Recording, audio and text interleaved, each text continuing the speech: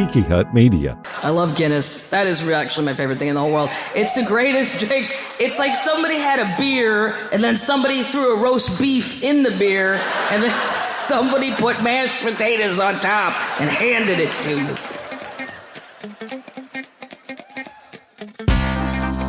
Pop the top on your favorite beer or whatever you drink from Tiki Hut Media. This is Soul Ramblings with Jerry Wicker. Hi, everybody. Jerry here.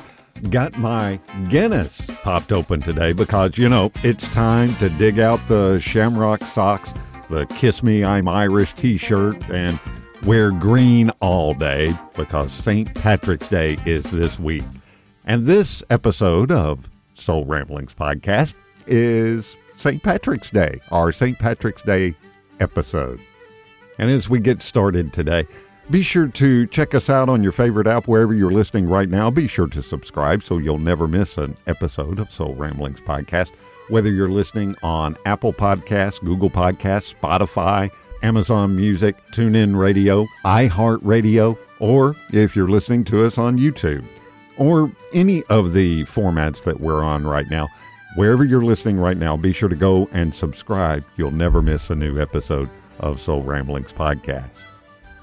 And if you haven't made the connection, St. Patrick's Day is actually based on a pretty great guy, St. Patrick. He's got a pretty interesting backstory dating all the way back to the 5th century, which involves missionaries, kidnapping, Irish pirates, if you can believe that.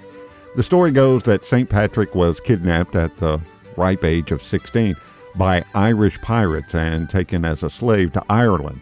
He spent 6 years there, but he eventually escaped, becoming a well-respected priest. He eventually returned to Ireland to try and convert the people to Christianity, and that went surprisingly well. It's said that he passed on March 17th and was eventually made a saint by the Irish people.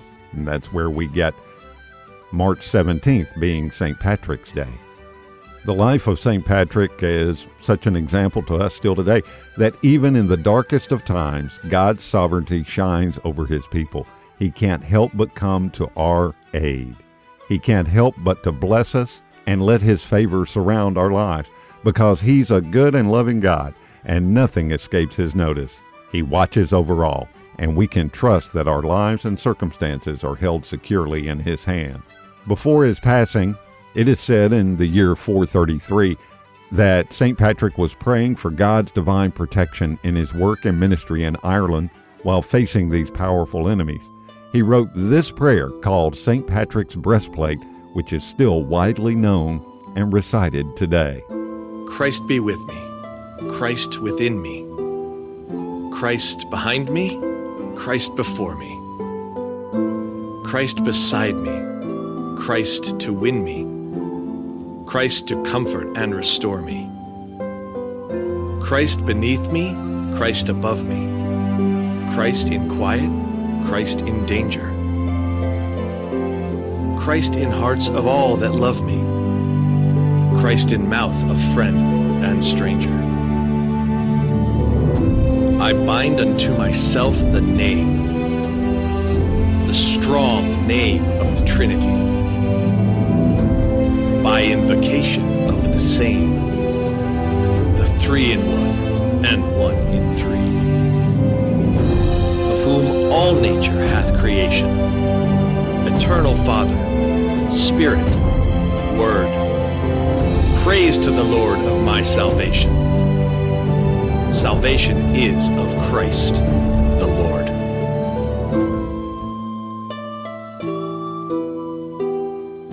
It's a great prayer to pray during these times that we're in. And with the war on Ukraine coming on top of a global inflationary surge, the retail price of gasoline in the United States has soared by 80 cents a gallon since the beginning of the year to an all-time record of $4.17 per gallon as of the recording of this episode, or so we're told. We all know gas prices are rising rapidly. As a matter of fact, I read a news article that said probably before the end of the month, before the end of March, we'll be at $6 or more per gallon. Now, while that statistic is true, it's trivial. People who believe gasoline prices have never been so high are suffering from what some economists are calling the money illusion. Simply put, this means our brains are fooling us into thinking we've never had it so bad before, when actually the cost of driving a mile in your gas-powered vehicle is now lower than it was for most of the past century. Yes, prices are up, but so are our incomes, and cars are much more efficient now than they were even 10 years ago. Once you adjust for the purchasing power of $1 and the increased gas mileage of the cars and trucks on the road, you'll recognize that even with the huge price increases in just the past few weeks, gas prices aren't so high that they'll crush the economy. Now, more about that money illusion. We're suffering from the money illusion if we think that nominal prices are what's important instead of what your income can buy. It's like, your smug old granddad lecturing you about how a candy bar ought to cost a nickel just like it did back in the day. And everyone knows a nickel isn't worth what it used to be, and we should start acting like we know it. Prices aren't fixed units that never change, like temperatures, distances, and weights. Instead, prices are relative. Context matters. Gasoline cost $1.25 a gallon back in 1980, but the average worker across the country was only making about $6.75 an hour, and minimum wage was just over $3. It took the typical worker about 11 to 15 minutes to earn just enough to buy a gallon of gas. Now, with gas costing over $4 a gallon, it typically takes a worker just over 9 minutes to earn enough to buy a gallon. And that gallon of gas takes you a lot further than it used to, which is what we really should be caring about and talking about when we fill up our tank. The use we can get from using that gallon of gasoline is the only thing that matters to us. What matters to politicians may be different. Back in 1980, gas mileage was so awful that driving a mile cost 30 cents a gallon for gas in today's dollars. Today, if your vehicle gets the national average of about 23 miles per gallon, driving a mile costs about 16 cents for the gas. And if gasoline goes to that $4.50, $5 and even higher, as some analysts predict, it'll cost a bit under 20 cents a mile. For most of the years between 1923 and 1980, gas cost about 25 cents a mile in today's dollars. Gas prices weren't so high during those years that they prevented people from enthusiastically embracing automobiles. That's when the car completely transformed the American way of life, which means gas prices aren't so high now that they'll cripple our economy. Yes, they are higher than they were a year ago or even a few months ago for that matter, but they've been much higher before. The economy managed to grow in the early 80s and the early 2010s, not to mention the 1920s, 1940s, 50s, and 60s, when the cost of gas per mile was higher. Gas would have to get to nearly $7 a gallon to match the 30 cents per mile of 1980 and 81. Now, there are some speculations that it will get that high. We'll see what happens. And I guess the point I'm trying to make with this, friends, is yes, gas prices are high. We can choose to travel less. We can choose to carpool. We can choose to bicycle. We can choose to walk. We can choose public transportation. We have all sorts of choices we can make to adjust because gas prices are high. But remember this, Ukraine cannot, and there, but for grace, go we. We'll be right back after this short break. You are not only saving a child's life, you're breathing life back into that family. We have phenomenal research, outstanding clinical care, and the generosity of public, which allow us to treat patients regardless of what it takes. At St. Jude, families never receive a bill for treatment, travel, housing, or food because the only thing a family should worry about is helping their child live. Because of you. Because of you. Because of you. There is St. Jude. Donate now at stjude.org. I briefly mentioned the conflict over in Ukraine, and we wanted to take a little time out and lift up in prayer the people of Ukraine. And we'll do that now. This is a prayer from J.D. Walt. He is the sower-in-chief of the Seedbed Daily Text, which is a devotional that I read every day. I have it delivered to my email. You can do so. Link is in the show notes for the Seedbed Daily Text with J.D. Walt, and you can subscribe to that and have it delivered to your email each and every morning. Right now, let's go to the Lord in prayer with J.D. Walt as he leads us in this prayer for the people of Ukraine. Almighty God, Father, Son, and Holy Spirit, we come before you today to declare peace in the name of Jesus over the war taking place in Eastern Europe. We boldly ask you to establish and strengthen the bond of peace across the body of Christ in Russia and Ukraine. Draw near to all the followers of Jesus scattered across these nations and bind them together in supernatural love that moves with the power of the gospel. Let your kingdom break forth in demonstrations of peace in ways that confound the ways of sin, darkness, death, and evil. We pray for you to intervene in the hearts and minds of the leaders of Russia to turn from their invasion and to seek peace. We pray you would strengthen the invading soldiers with the resolve of human decency and compassion and a miraculous empowerment to lay down their arms in the face of such egregious destruction and loss of innocent life. We pray for the leaders of Ukraine to protect and preserve them from harm and to fill them with such a spirit of travail and prayer that it touches heaven and changes the course of life on earth for their country. We pray for the leaders of governments around the world, for wisdom and courage for the facing of this hour. We rebuke the spirit of fear that would cower in the face of evil rather than confront it. We cry out for an awakening of the church around the world to realize both our responsibility and our power to intervene and exercise our kingdom authority for such a time as this. We pray you would leave in the wake of this man-made disaster and all its ruins the seeds of a great awakening and the raising up of a generation who would rebuild the ruins and who would be called the repairer of broken walls and the restorer of streets to dwell in.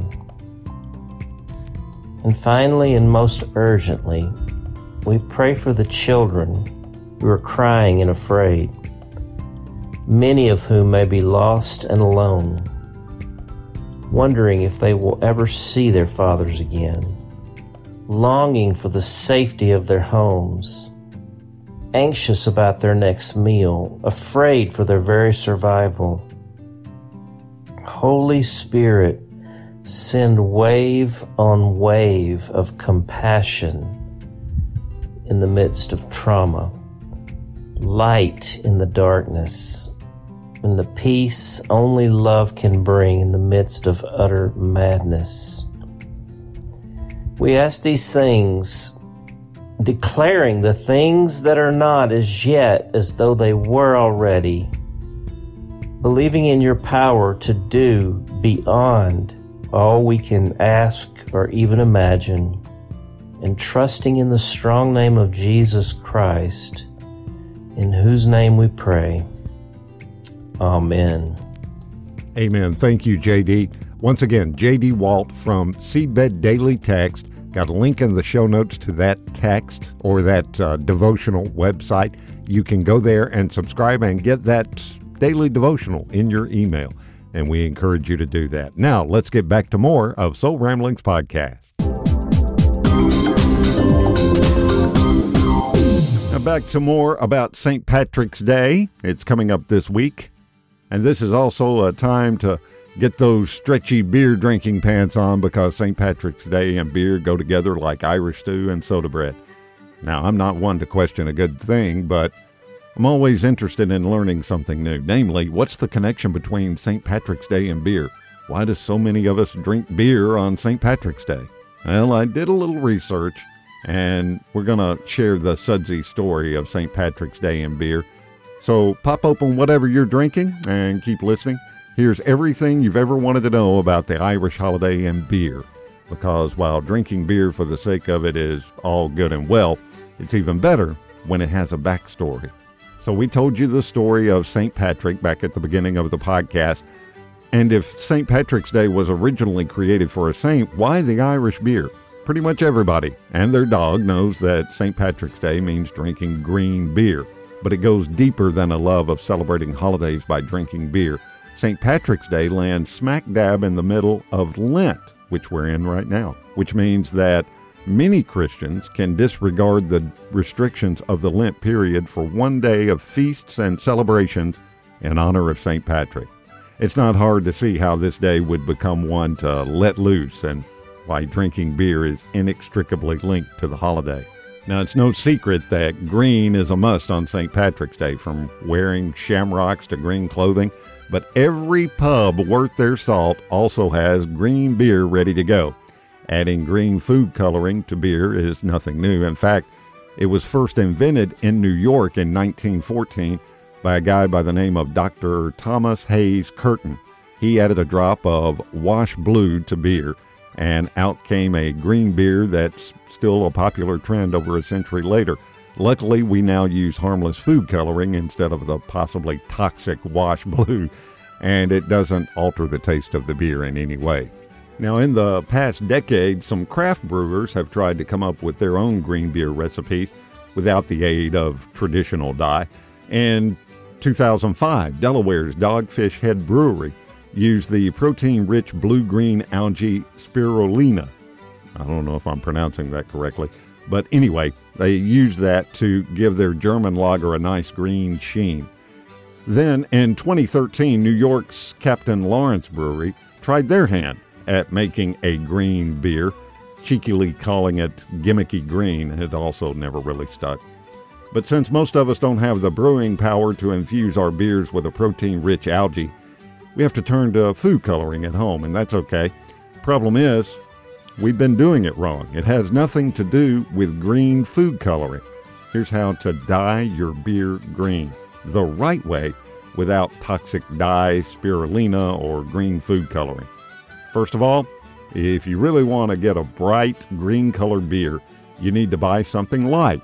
Lighter beers will work better with the color change, and you'll have a much better-looking result.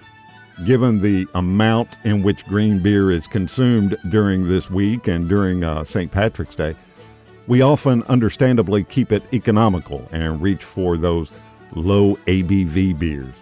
However, if you insist on keeping it crafty, you definitely do have some options. A crisp Pilsner with clarity can certainly work for going green as well. Now, you are going to need food coloring, but use blue instead of green. That is key. Use blue food coloring instead of green. It's because the blue dye will mix with that light yellow color of the beer which you're pouring to create a brilliant green, and hopefully makes sense if you paid attention in your elementary school art class. If you add green dye to almost any type of beer, you'll end up with a dull, swampy color, much like the Mississippi River. It'll be fine, it'll be festive, but it won't be the brilliant green you're looking for. Add just a couple of drops at a time gradually to get precisely the color you're after. At the end of the day, green beer made this way should be safe. It should be easy, and it's definitely fun. And now you should surely know how to dye your beer green at home. Use blue food coloring and a light beer. Just do all of us a favor and drink your green beer responsibly this St. Paddy's Day. So St. Patrick's Day has changed significantly since it was first created in the 5th century. Now this holiday is celebrated by more than just the Irish people and has become for many an excuse to be merry and drink aplenty, no matter what day of the week it falls on. With green as far as the eye can see, Irish beer, green beer, and endless shamrocks, St. Patrick's Day is always a ball no matter how you spend it. but the root of the holiday actually boils down to a people that loved and respected a well-known missionary who simply wanted to spread the good word about his faith. And we'll cheers to that. You don't have to be religious to celebrate St. Patrick's Day, and you definitely don't have to be an Irish beer drinker, although if you are, try your luck at snagging a few extra smooches or a free pint or two. All you need is a beer in hand, preferably green, and a readiness to celebrate St. Patrick and Irish culture. Get social with us on Soul Ramblings Podcast by going to our Facebook page or our Instagram page and follow or like us there. Leave us a comment and a review. We would love to hear from you on Facebook or Instagram. Links are in the show notes of this episode. I want to thank you for the gift and privilege of your time today and wish you a happy St. Patrick's Day. And this last piece of advice, if you believe in goodness and if you value the approval of God, fix your minds on whatever is true and honorable and just and pure and lovely and praiseworthy. Be sure to join us early on Sunday morning. A short episode drops every Sunday morning during the season of Lent. We have a short Lenten devotional on those days, so be sure to join us this coming Sunday.